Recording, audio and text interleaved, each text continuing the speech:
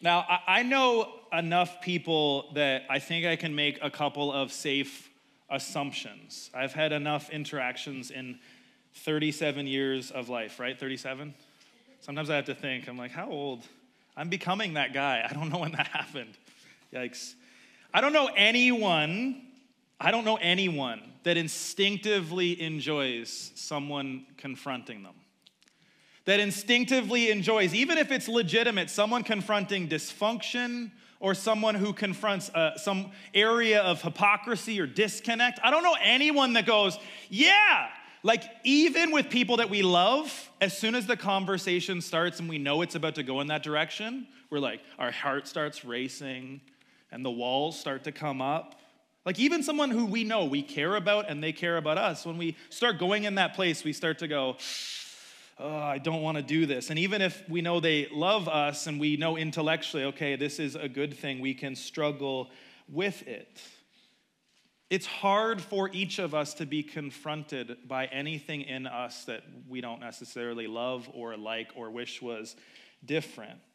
And yet that correction is essential for us to grow. Because in order for us to course correct, if our trajectory of our life is going in a different direction than it should be, in order for us to change anything, we need people that love us to confront in us, challenge us.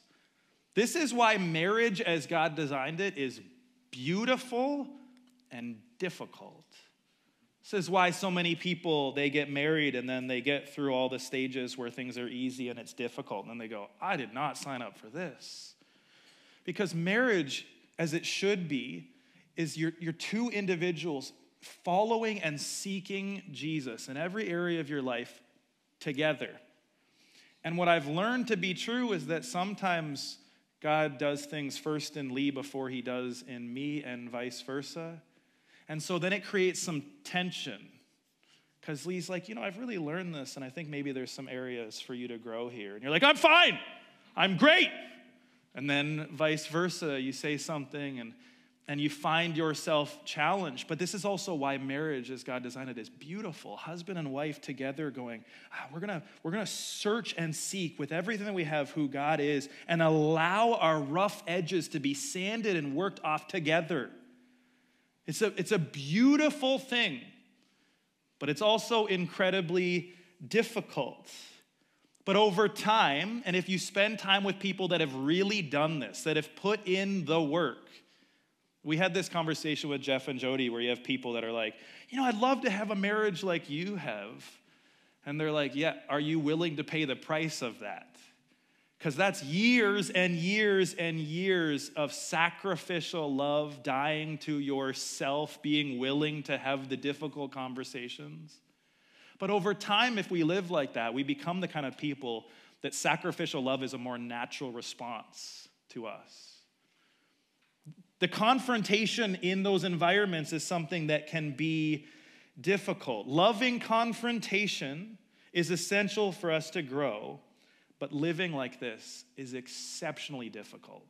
It's really hard. And so the very thing that we need, we avoid. And I was thinking about this in the context of our faith. In order for us to grow, if you are in here and you would call yourself a follower of the way of Jesus, or you'd use Christian or disciple, if that's you, at some level you find yourself in this place of tension. Because you can do certain things and get to a place where you go, I've pretty much got some things sorted out. And then you get to a point where now suddenly God wants to work on all your blind spots and all the areas in your life that are out of alignment. And sometimes we can struggle with that. We can struggle with looking and coming to Jesus and going, I don't know if I want you to say the difficult things to me. This is why we see a tendency to make Jesus into our own image, not letting him be who he is according to what we find in Scripture. We try to soften him into something else. Because the truth is, whether you're a follower of Jesus or not, most of us are fairly comfortable with nice guy Jesus, buddy Jesus. He's so loving, and he is. But the way that we define love in 2023 is different than the way that Jesus actually expresses that love. And so we can be good. We're like, man, I love nice guy Jesus. Except if I read all about him, And then I go, there's some things in there that challenge me. You know what I'll do? Just ignore them. And the truth is, all of us do this.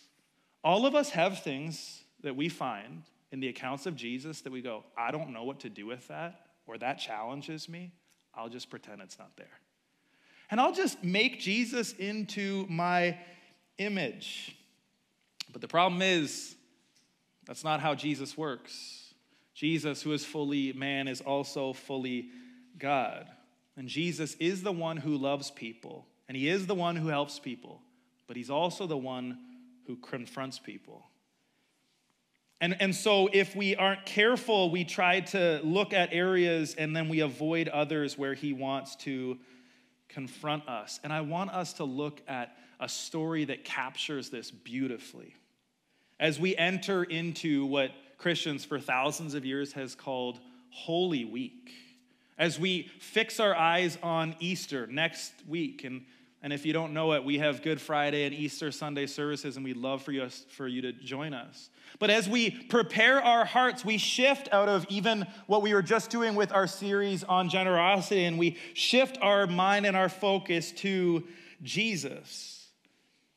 And in many church calendars, this Sunday, today, is what's called Palm Sunday.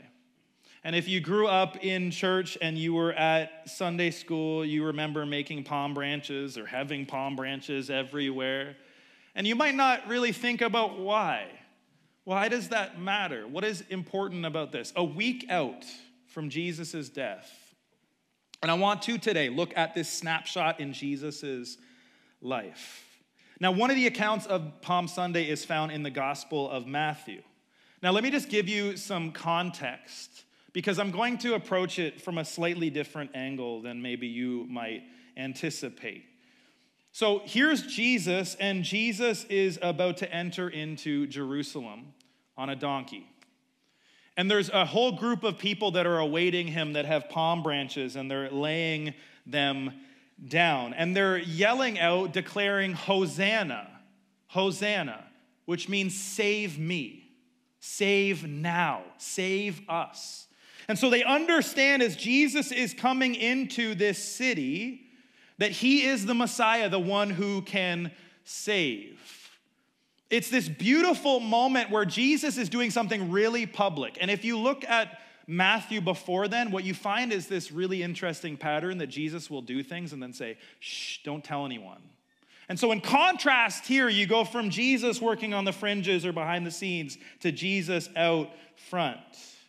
And so he's riding into the city on a donkey, and he's doing it very strategically. With Jesus, no word is wasted, and timing always matters. And so Jesus is walking into Jerusalem on the most holy time of the year, Passover. This is significant.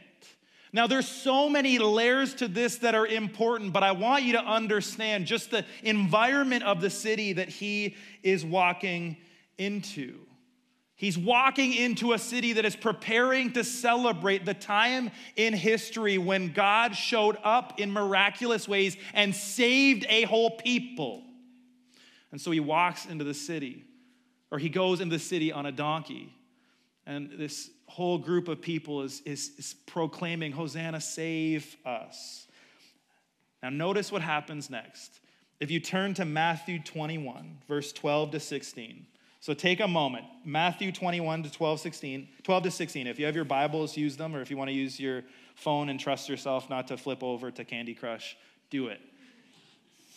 Matthew 21, verse 12.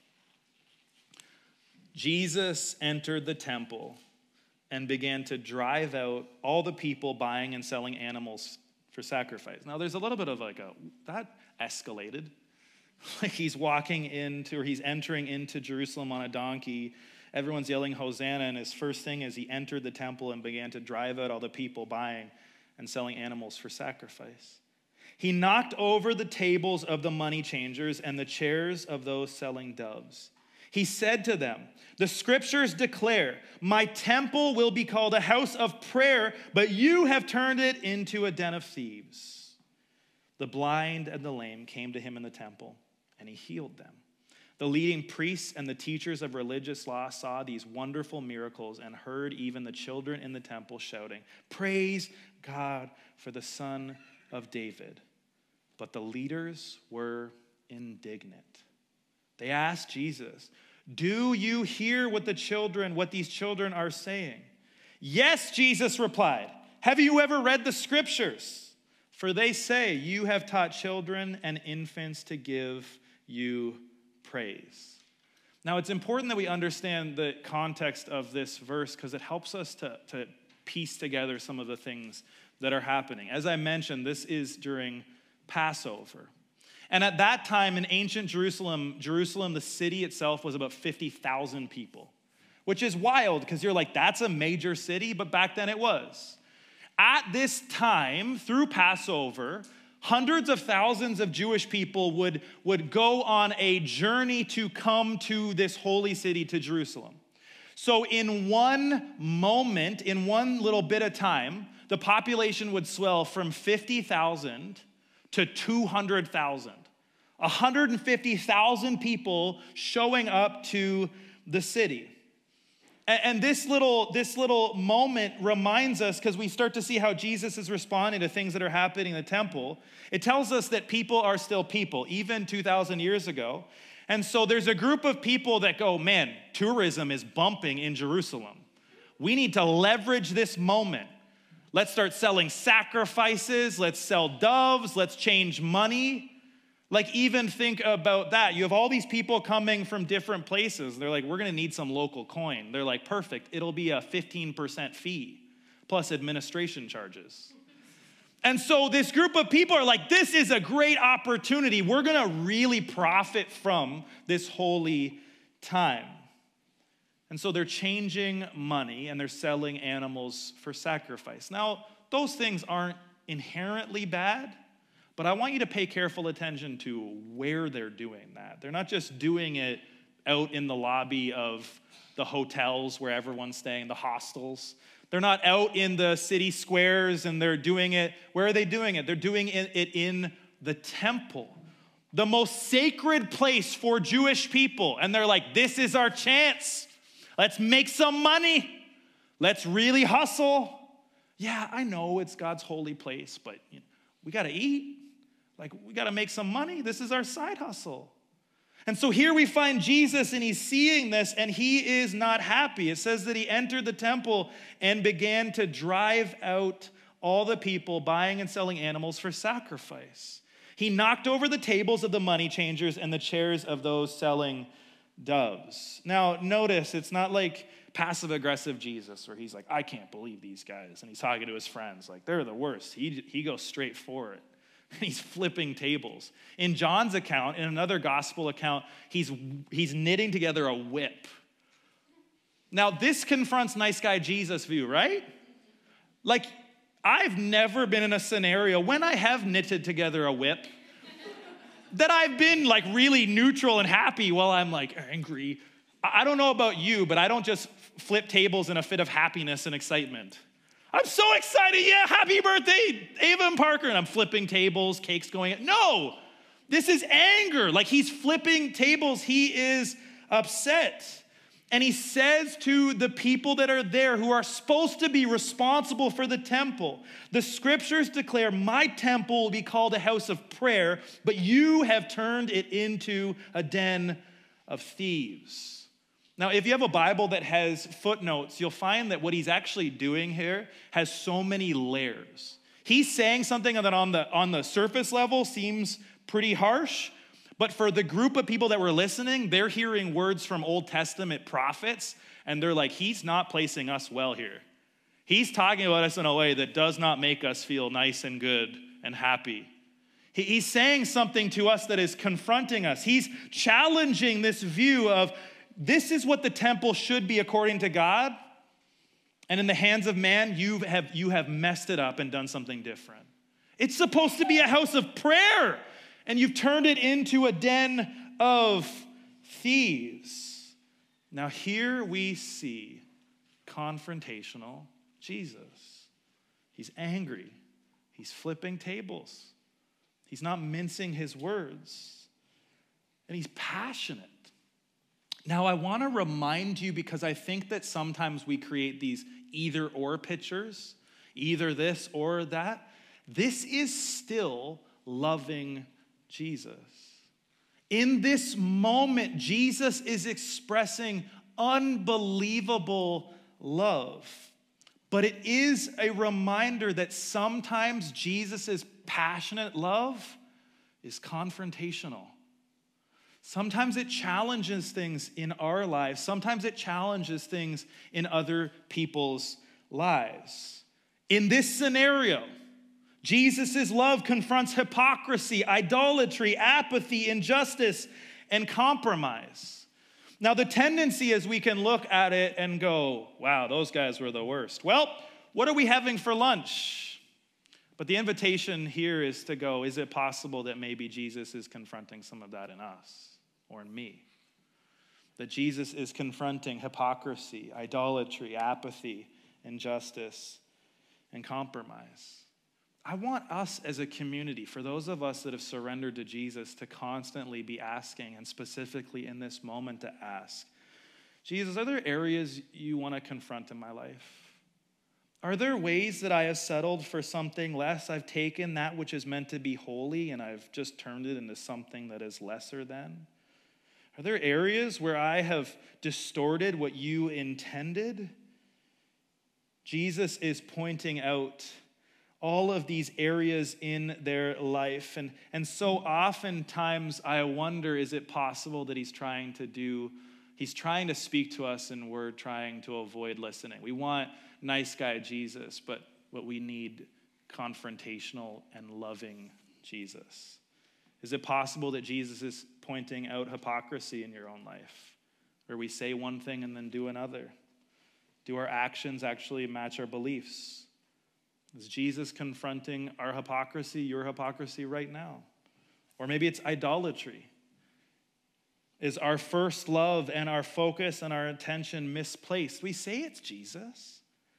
Oh, Jesus, I love you so much, but not as much as my children, and not as much as my job and my success, and not as much as my family and my friends and my schedule, because I got a lot going on, Jesus. I love you, but only between the hours of 10 and 11:15 on a Sunday. Otherwise, like, there's real areas of idolatry in our lives. Or maybe it's apathy. Apathy in faith leaves us feeling cold and indifferent. And I want to ask you to raise your hands, but for so many of us, we have these seasons, and maybe you're in one right now where that's where you feel cold and indifferent. I'm supposed to hear this and be moved, but I find myself just settling into some sort of other rhythm where I just feel kind of apathetic.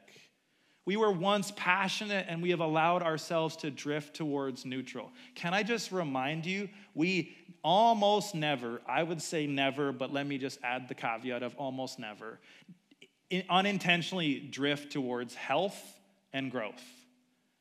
We almost never unintentionally grow or drift towards passionate faith. I've never met anyone that's like, I don't know, I was really apathetic and then just accidentally I became passionate.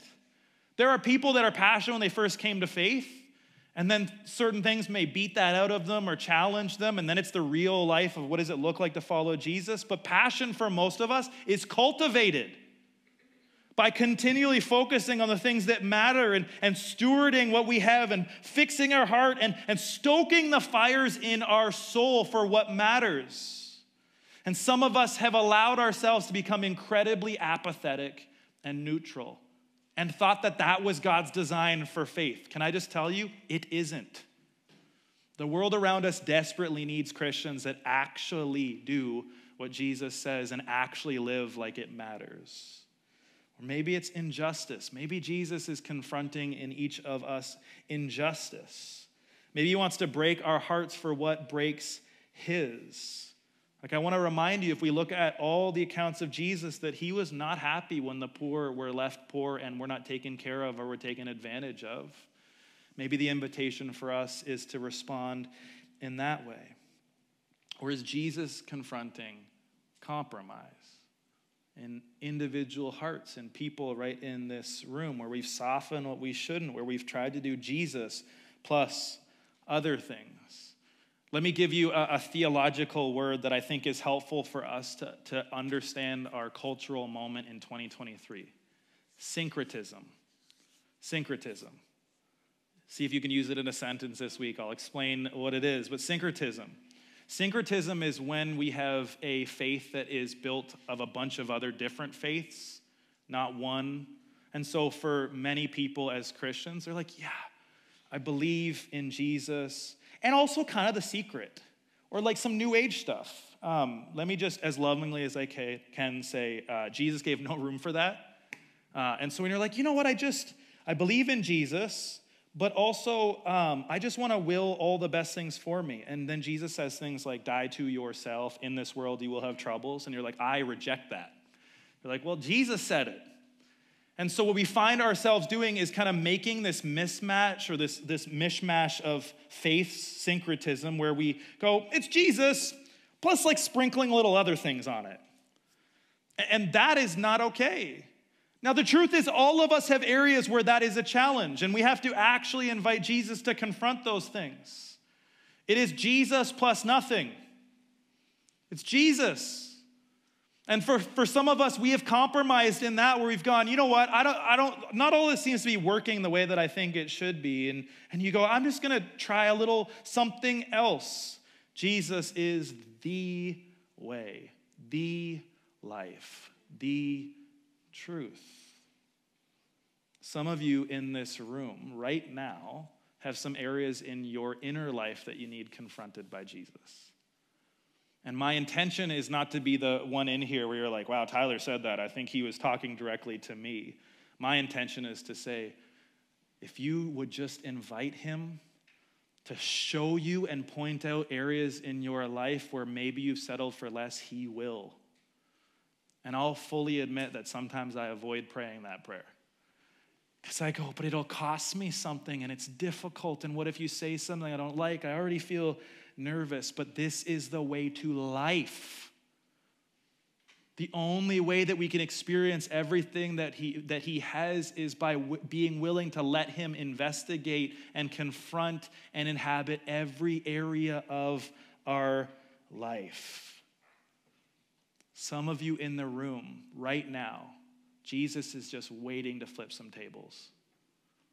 Inside of your life, flipping some tables and going, let me just show you what this actually is doing. This is harming you. This is turning your life from a life of prayer and life to this den of thieves that is killing people and taking advantage of people and harming people. This is not what it should be. And he's whispering to you. Maybe he's knocking on the door of your heart right now and you're going like, I think he might be talking to me. Pay attention to that. Jesus confronted the religious, the hard-hearted, and the self-reliant. Maybe that's you. I'm willing to admit that there are areas in my life that can be me. And that part of this process of walking in is at every single turn that I notice that, or more accurately, if Lee notices it for me, that I'm willing to actually go, God, I want more than that. I don't want to just settle into a rhythm. I don't want life my way. I want your way of life. I want all of it. And there's this illusion that there are somehow people that they've arrived and they're like, man, no, I'm great. I look like Jesus, act like Jesus, love like Jesus. But the people that I'm around that are like that are more aware of their need for Jesus, not less. More aware of their inadequacy, not less. More aware of their desperation and the state of their heart than they are going, no, I'm great. It leads towards humility, not pride. Jesus is confrontational. I don't want to sugarcoat that, but that's not all he is. Jesus is confrontational, and he's also compassionate. See, notice that there's another group of people. So Jesus has just been flipping tables. He's upset. And in the next verse, in verse 14, it says this: the blind and the lame came to him in the temple, and he healed them. Like, what an interesting transition. So you go from, okay, so he's upset, den of thieves, he's flipping tables, and in the next verse, the blind and the lame came to Jesus and healed them. The leading priests and the teachers of religious law in verse 15 saw these wonderful miracles and heard even the children in the temple shouting, "Praise God for the Son of David." This is where we are reminded that God opposes the proud and gives grace to the humble. This is our God. Jesus heals those who need him, the people who are willing to move toward him. Let me just remind you, the same voice that confronts the proud, that confronts difficulty, also brings healing to the hungry and the desperate and the humble. The same voice. They heard him upset, and they were so drawn by his passionate love that they're going, "I need you, heal me." Confrontational and compassionate. Jesus heals those who need him, who are willing to move toward him. Now, can I just remind you, this could be us. If we're willing to acknowledge our blindness, if we're willing to acknowledge, I can't just drag myself to where I need to be, I need you, Jesus can heal us. If we see areas in our life where we've settled for less, or we've settled into a rhythm that is not what he intends, he can heal us. And not just as a concept, but fully, in profound and distinct ways that people actually see. We can experience healing when we come to this place of going, "I need you, I have nothing left." That same voice that confronts can become a voice of compassion. Now, just imagine yourself in this scenario. So you're there as a fly on the wall. Jesus is flipping tables, and you're like, "Whoa, this is getting intense," but you're curious. You're like, "I'm just going to watch what happens next." And so it's like he's flipping tables, and the religious leaders aren't happy. And then this group of people come up to him, and then they just start getting healed. Like, if you're in that scenario, you're like, "What is happening?" Like, imagine that happened in this room. I just imagine it. You would be like, "Is this real? Is this real life? Like, what is this?" And even in this scenario, we see how this reveals the heart of the people that are in the room. Because notice the next verse. The leaders saw everything, and what was their response? They were indignant. Now, just in case indignant is not a word that you use a lot. Anger or annoyance. Okay, so they see miracles happening, and they're like, "This is wrong, and I'm so annoyed about it." You're like, wow, do you think maybe there's some dysfunction in your heart? Yes, the same dysfunction that if we're not careful ends up in ours. And they asked Jesus, "Do you hear what these children are saying?" "Yes," Jesus replied. Now here we see savage Jesus, because Jesus is speaking to religious leaders. And they aren't like us where they memorize a couple of verses, sometimes out of context, and use them. They're people that would memorize whole books of the Bible. Can you imagine that? I had some professors when I was doing my master's that were like, "Yeah, so last year I memorized all of Romans, and this year I'm like, what? The whole thing? The whole thing? Like, that's impressive." Now, part of it is understanding that this culture was verbal, so that's how they did it. They didn't have everything written down. It was verbal, But think about this. So Jesus is now speaking to a bunch of people that know their Bible. And what does he say to them? "Haven't you read the scriptures?" It's like, "Do you see what's happening?" He's like, "Yeah, haven't you read your Bible?" And they're like, "Excuse me?" Like, that's the part of Jesus that you'd be in the room going like, "Burn!" Right? You're like, man, Jesus. It's this beautiful reminder that our posture to Jesus, we see him, and he's always drawn with compassion to those that know that that we need him. But the people that come with this arrogant, prideful attitude, Jesus is not content with. If we look at all the times that he is upset with people, it's almost always those kind of people. And so it challenges some things in us. Because again, we put ourselves in the story. We're like, "I'm the hero. I'd be the one that's like, 'Yeah, Jesus, go get him.'" But the truth is, in our own life, we're often the ones that go, "You know what, Jesus, if you could just leave me alone, that'd be great. I want to follow you on a Sunday. But that's it. I don't know that I really want to sacrifice like you're asking me to sacrifice. And he responds to this group of hard-hearted people.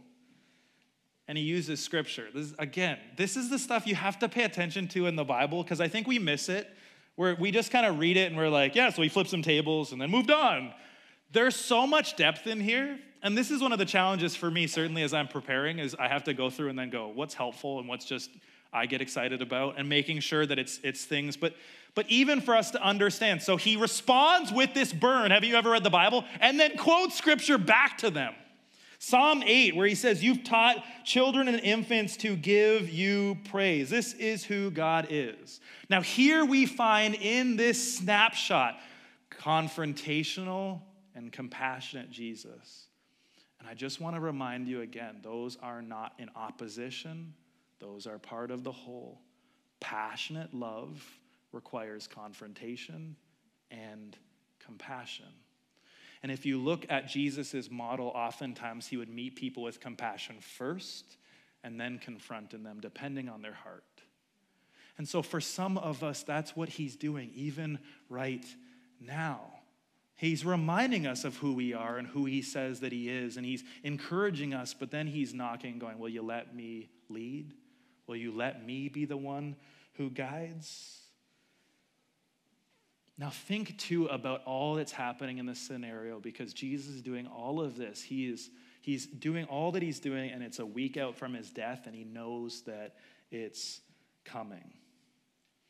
And I thought that this was important. I think that God was communicating it was important because we're heading to Easter, and I have a strong pastoral sense that in preparation for that God has some things in each of us he needs to confront. That Jesus has some things in our heart that he wants to challenge. As we prepare to be reminded of all that he's done for us and the sacrifice that he's made, that we don't do that with a heart of pride and comfort and just going like, I've been here before, I know what to expect, but instead this humility and hunger and desperate need for him. We need to confront every area in our life that dishonors Jesus. This is the process of becoming more and more shaped and formed into who he is. I often will talk about discipleship, and the word we've used before that I think is helpful is apprenticeship. Because if you think about an apprentice learns from a master and they do what the master does. This is Jesus for us. But discipleship, for me, I often think of it as an ongoing process of surrender. Ongoing. You can surrender and give it all, and then find yourself at a point where God pokes and prods at some areas, and then you go, oh, I have to surrender that too? Oh, I have to also give you that? And this process of deepening surrender where you're actually willing to let him invade every single area of our lives. If we are followers of the way of Jesus, we need to be willing to ask and respond to any areas that Jesus may want to confront. We have to invite that. We have to ask for that. Because if we're not careful, over time, we become more and more like the religious leaders of the time. We become more and more like the people that think they have it all figured out and know what they do, and less like the people that Jesus is drawn to that are blind and know it. For some of us, we're blind and we're trying to pretend that we can see. For some of us, we're disconnected. We're trying to pretend that we're connected. We don't have things where they need to be, and we're trying to pretend. God is not drawn to pretend. God is drawn to the people that go, I am blind and lame, and I can't do anything, and I don't know, and I need you.